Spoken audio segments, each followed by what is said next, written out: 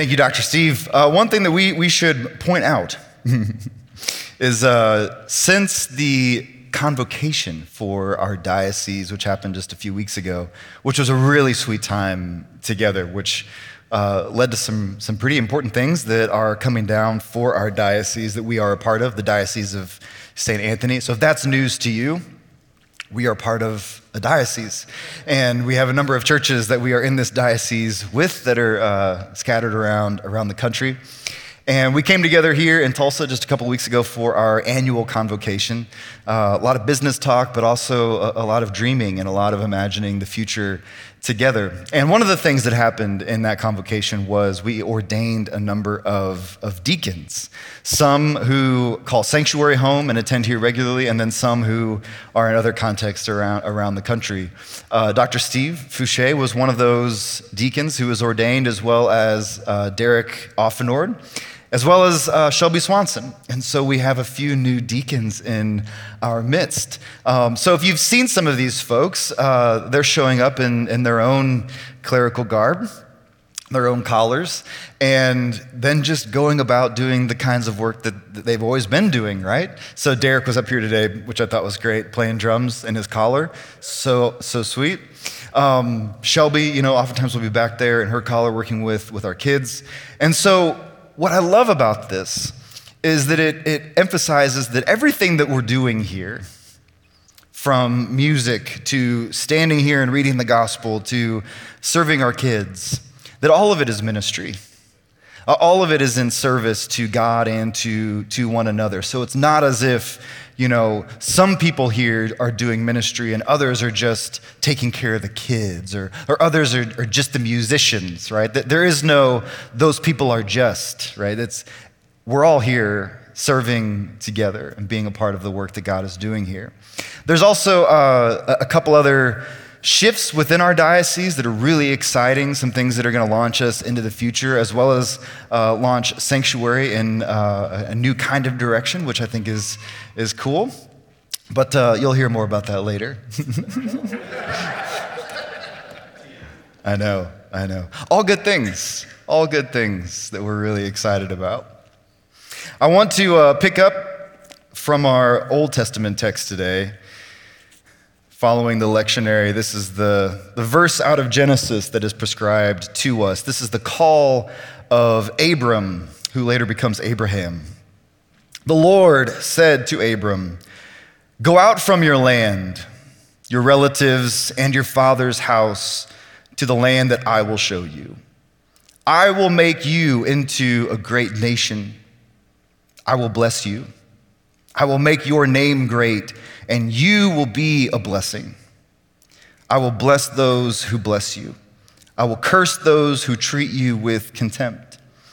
And all the peoples on earth will be blessed through you." So Abram went as the Lord had told him, and Lot went with him. This is the word of the Lord. So our lectionary today, it introduces us to two characters. Introduces us to Nicodemus and to Abram. We'll just call him Abraham because we know him as Abraham. So Abraham and Nicodemus.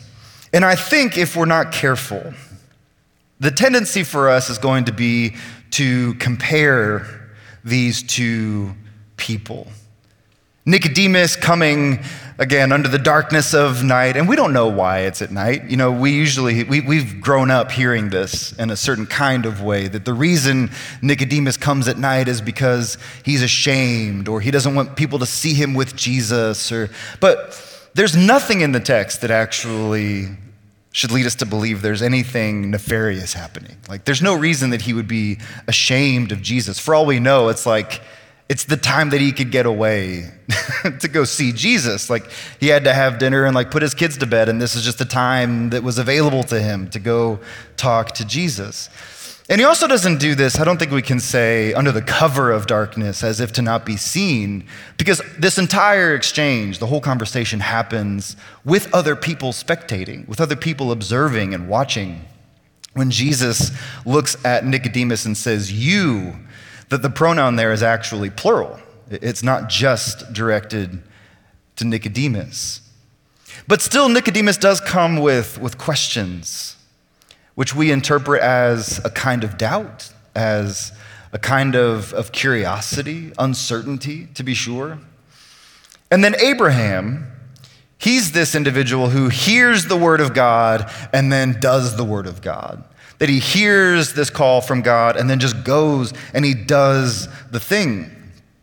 So it would be easy for us to read these stories and think, oh, there's Nicodemus. He's the one with the questions and the uncertainties. He's the one who lacked faith, right? But here's Abraham. Here's the one who heard go and he went, who didn't question God, but he obeyed because he was full of faith.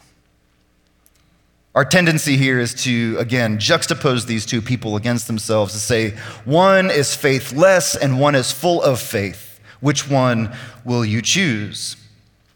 The text says, so Abram went. God gives him this call on his life. He tells him what he wants him to do. Brief pause.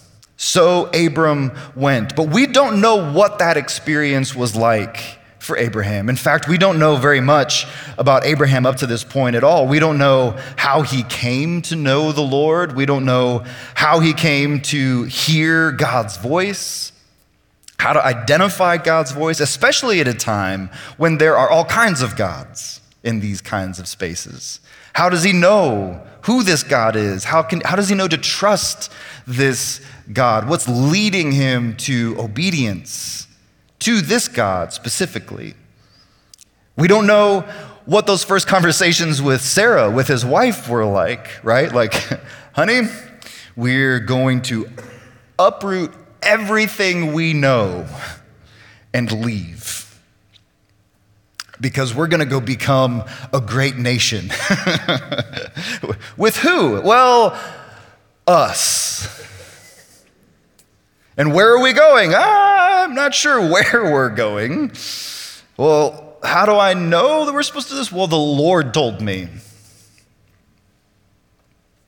We don't know how long it was from that moment of Abraham hearing until he decides to go. Until that line, so Abraham went. It could have been days, it could have been weeks, it could have been years of letting that marinate in his soul, trying to figure out and muster up enough faith and enough courage to go and do that thing that God was calling him to do. But we don't see Abraham's faith worked out in that liminal space. We don't know what all that processing was from go and be a nation that will bless other nations to so Abraham went. We don't know everything that he had to process and work out, the conversations that had to be had, the awkwardness of saying to his family and to his own people, we are leaving. And when we don't see it worked out, we can pretty easily assume that Abraham has it all together. That he's someone who hears clearly what God wants him to do, and he acts decisively on that thing that God wants him to do, and then he goes and lives it out faithfully. These are the dots that are in front of us, but there is so much space for us to try and connect those dots. So when we think of the life of someone like Abraham, we think of the saints. Because we see the way that the church presents the saints to us, right? They are full of this otherworldly resolve toward God and to faithfulness. They are masters of their domain. They know what it is to live faithfully. But saints, we should remember, aren't saints while they're living. They're not experiencing their own lives as the lives of the saints. They're experiencing life from the very same place that you and I experience our lives, from the inside, from this space that's full of doubting and uncertainty, full of suffering, difficulty. Think about somebody like Mother Teresa. Mother Teresa is someone who was almost famously full of questions, full of her own self-doubt and her doubts about God and God's goodness. That's not performative for someone like Mother Teresa. It's not like a sexy thing to doubt and to question. Like, it's not just like the new trendy thing to do. This is coming from a place of sincere doubt. It's coming to her as questions that she doesn't have answers to. It's coming to her as mysteries that she can't quite adjust to or make sense of. She's living her life. Abraham is living his life. Nicodemus is living his life in the very same way that you and I do. For us, in this story, Nicodemus puts flesh on that experience of faith. He shows us what that lived experience is like between go and so Abraham went. It shows us something of that murky middle of making sense of our lives and making sense of who God wants us to be and how we become those people. We don't know a whole lot about Nicodemus. He was a Pharisee, the text tells us. He was a member of the Sanhedrin. And we know that he's with Jesus a few times. Once in this account that we heard today where he comes to Jesus at night. And then again later he is with Jesus when Jesus is before the Sanhedrin, there at the beginning of Christ's passion. And he's the one who speaks up in defense of Jesus to say, our law tells us that we have to hear these people out before we judge them. Calling everyone to hold on just a minute. Let's hear what he has to say. He's the one who speaks up in defense of Jesus. He is what is in the gap of Abraham's life. If Abraham is the kind of symbol for us of faithfulness, Nicodemus is what faithfulness looks like in the flesh as it's being worked out. He gives us that gift of seeing this kind of faithfulness. He gives us that gift in letting his story be told this way. When faith starts out for us, just like it started out for Nicodemus, just like it started out for Abraham, it looks like Nicodemus. It looks silly. It looks groping. It looks awkward. It looks afraid. But it is faith that is living. I had a funny experience yesterday. I don't really have time for this, and it may not even make all the points that I wanted to make, but it was my life, so I get to tell you about it. So my daughter, Nora, she's 9, and she loves Fortnite. Some of you know exactly what I'm talking about. Others of you, if that sounds like a mystery, you can zone out for a couple minutes. And our son Rowan, he's 4, and he wants to love Fortnite. But, cognitively, he's not fully understanding the concept of the game. Coordination-wise, he can't make everything happen that needs to happen. But he loves it. And he's drawn to it in some strange way. So yesterday, we're sitting at home, and he's playing a game as much as he can. And I'm observing it while I'm reading and doing some other things. And I realize that he's so bad at it that other players in the game don't know what to do with him. There's a kind of expectation when you encounter another character, right? Another player, that you're battle this whole thing out. And instead, Rowan is spinning in circles and jumping and building walls. And people just leave him alone. They don't know what to do with him. And I thought for a moment, isn't that faith? That none of us know what we're doing. None of us know what we're doing. But we're drawn to it from some kind of love for Jesus. Some kind of love, this attempt to connect with this thing. And so we do it as best as we can. And here's the thing that we all know. If Rowan sticks with it, he's going to get better. He's going to get good at it, right? This is what I want us to hear today. Faith looks like Nicodemus. It looks awkward and full of questions and uncertainty. And that shouldn't make us afraid. That should lead us to a hope that says our faith is living. And the longer we can stick with it, as awkward and uncomfortable as we feel, we're going to get better at it. Not out of skill, not out of some kind of practice that we're engaging in, but because God is faithful to us.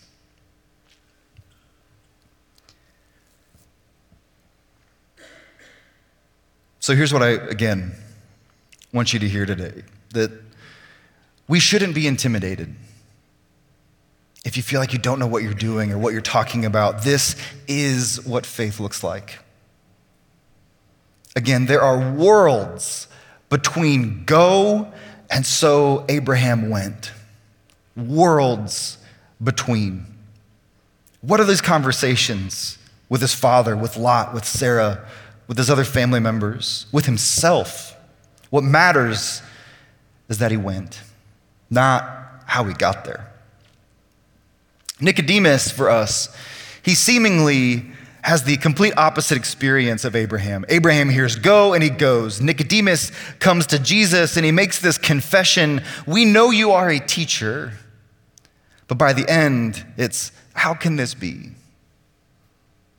Abraham is introduced to faith by way of a kind of uncertainty that leads to an openness.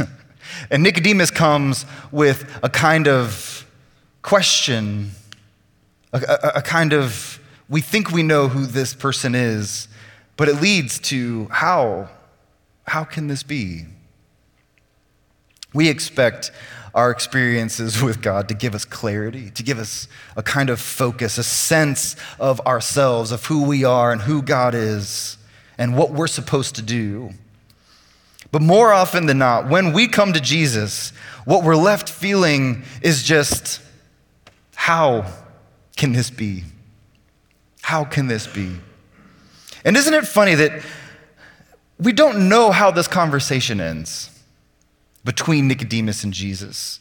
At least Nicodemus' role in the conversation. He comes, he makes his confession, Jesus starts talking, he asks a question, he gets confused by it, he asks another question, and then Jesus kind of just trails off talking and talking and talking and talking. My wife leaned over to me today and said, "I didn't know we were reading all of John." Jesus just keeps on talking, and it seems like Nicodemus just kind of fades and falls out of frame for us. We don't know what he's thinking. We don't know what he's feeling when he leaves. If anything, all we know is that he's leaving with more questions than he came with. He came to Jesus again with a confession, with a kind of certainty. We know you are a teacher sent from God, but he leaves supposedly in a cloud of doubt, the darkness of uncertainty. Last night, I came across this poem from, her name is Stevie Smith, titled "The Airy Christ." The Airy Christ. And in her poem, she describes a Savior. She's talking about Jesus, this Savior who refuses to harass and browbeat anyone. And it ends with this line, "He only wishes they would hear him sing." All of Jesus' interactions, he only wishes that they would hear him sing. Nicodemus comes to Jesus expecting to hear a song.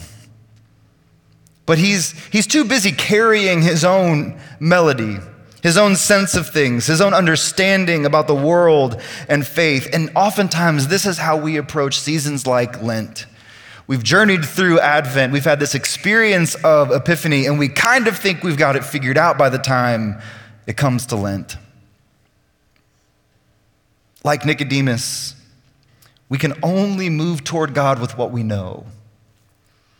We know you are a teacher sent from God. But by the end, we realize that moving toward God, it requires a continual unlearning and learning to ask better questions. Most of us think that the more we press into faith, we will have fewer questions. When in reality, we are just learning to ask more questions faithfully instead of faithlessly. Quickly, remember when angel Gabriel comes to Zechariah. This is John the Baptist's father. And he comes to him, and the angel says, your wife Elizabeth is going to bear you a son. You are going to name him John. And do you remember what Zechariah says? His response is, how will I know that this is so? How will I know? His response is sharp. His response is cutting. And Gabriel responds to him, because you did not believe my words, you will become mute. His question is skeptical. His question is individualistic. How will I know that this is going to happen? It's quick. It's cutting. But when Gabriel comes to Mary, he says, do not be afraid. You've found favor with God. You will conceive in your womb and bear a son named Jesus. And Mary responds similarly, but altogether differently. She says, how can this be since I am a virgin? Mary still questions. She still wonders how this is going to happen. She's caught up in the wonder of the moment. But her question is trusting. Her question is personal. Remember, she identifies herself and says, I'm a virgin. How can this be? It's personal, but it's not individualistic. It's curious, but it's not cutting. Nicodemus' first question is skeptical. How can anyone be born after having grown old? You hear the cutting of that question. You hear the sarcasm in that question. Like, oh yeah, okay. How? But because he sticks around, he doesn't let his skepticism draw him away from Jesus. He stays and he listens, and his final question echoes the question of Mary, how can this be? Part of what we need is to sit with our own questions long enough that we can start to ask them faithfully and not faithlessly. Not in ways that are full of skepticism or individualism, not in ways that are cutting, but in ways that are trusting and personal and honest, realizing that our questions say more about us than they do about God. Remember what Jesus says to Nicodemus, are you not a teacher of Israel? To us, this sounds biting. This sounds harsh. It sounds like a kind of rebuke that Jesus is bringing against Nicodemus. But Jesus is asking him this question as an identity-shifting question. He asks the question, did you hear it? He asks it in the negative. Are you not a teacher of Israel? Which is to say, you are a teacher of Israel. Are you living into it? Do you realize it? Do you see this about yourself? Jesus is affirming who Nicodemus is, not drawing it into question. He's not just a teacher from Israel. He is a teacher of Israel, is what Jesus says to him. And it's that seed that's planted in Nicodemus' heart that's allowed to grow into the fullness of who he is meant to be. In this moment of doubting and questioning, skepticism, uncertainty, all of those things are drawing him into the very heart of Jesus so that Jesus can look at him and ask him a question that shifts everything for Nicodemus. Nicodemus, again, comes with a confession. Rabbi, we know that you are a teacher. But he leaves with nothing but the awareness that he knows nothing. He leaves with nothing but more questions and the echo of Jesus, are you not a teacher of Israel? He leaves wondering now not about who Jesus is, but about who he is in light of Jesus.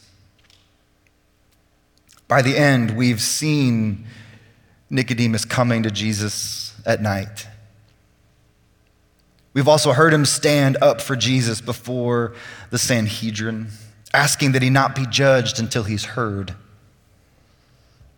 The last time we see Nicodemus at the end is with tears and silence. Nicodemus is there bent down alongside Joseph of Arimathea, who's identified as a secret disciple. He's bent down alongside Joseph. He's brought myrrh and aloes, and he's wrapping the body of Jesus with spices and linen. The one who came with doubts and questions and skepticisms, he's there tending to Jesus' body. Nicodemus has heard Jesus sing, and that song was now his whole life. John's gospel wants us to see Nicodemus, wants us to remember how he came to be here. This is the one who came to Jesus in the dark, asking questions that he didn't fully understand, receiving answers that really left him unsatisfied. And he wants us to see that we can follow that path. It's the only path we can follow. That we must come to God with what we have, with our confessions, even our bad ones, even our misunderstandings about God. We ask our questions, even when those questions lead us to doubt, and from doubting into tearful silence. And in the end, all we're left with is the reality that we have heard Jesus sing, and his song has brought us faith. Amen.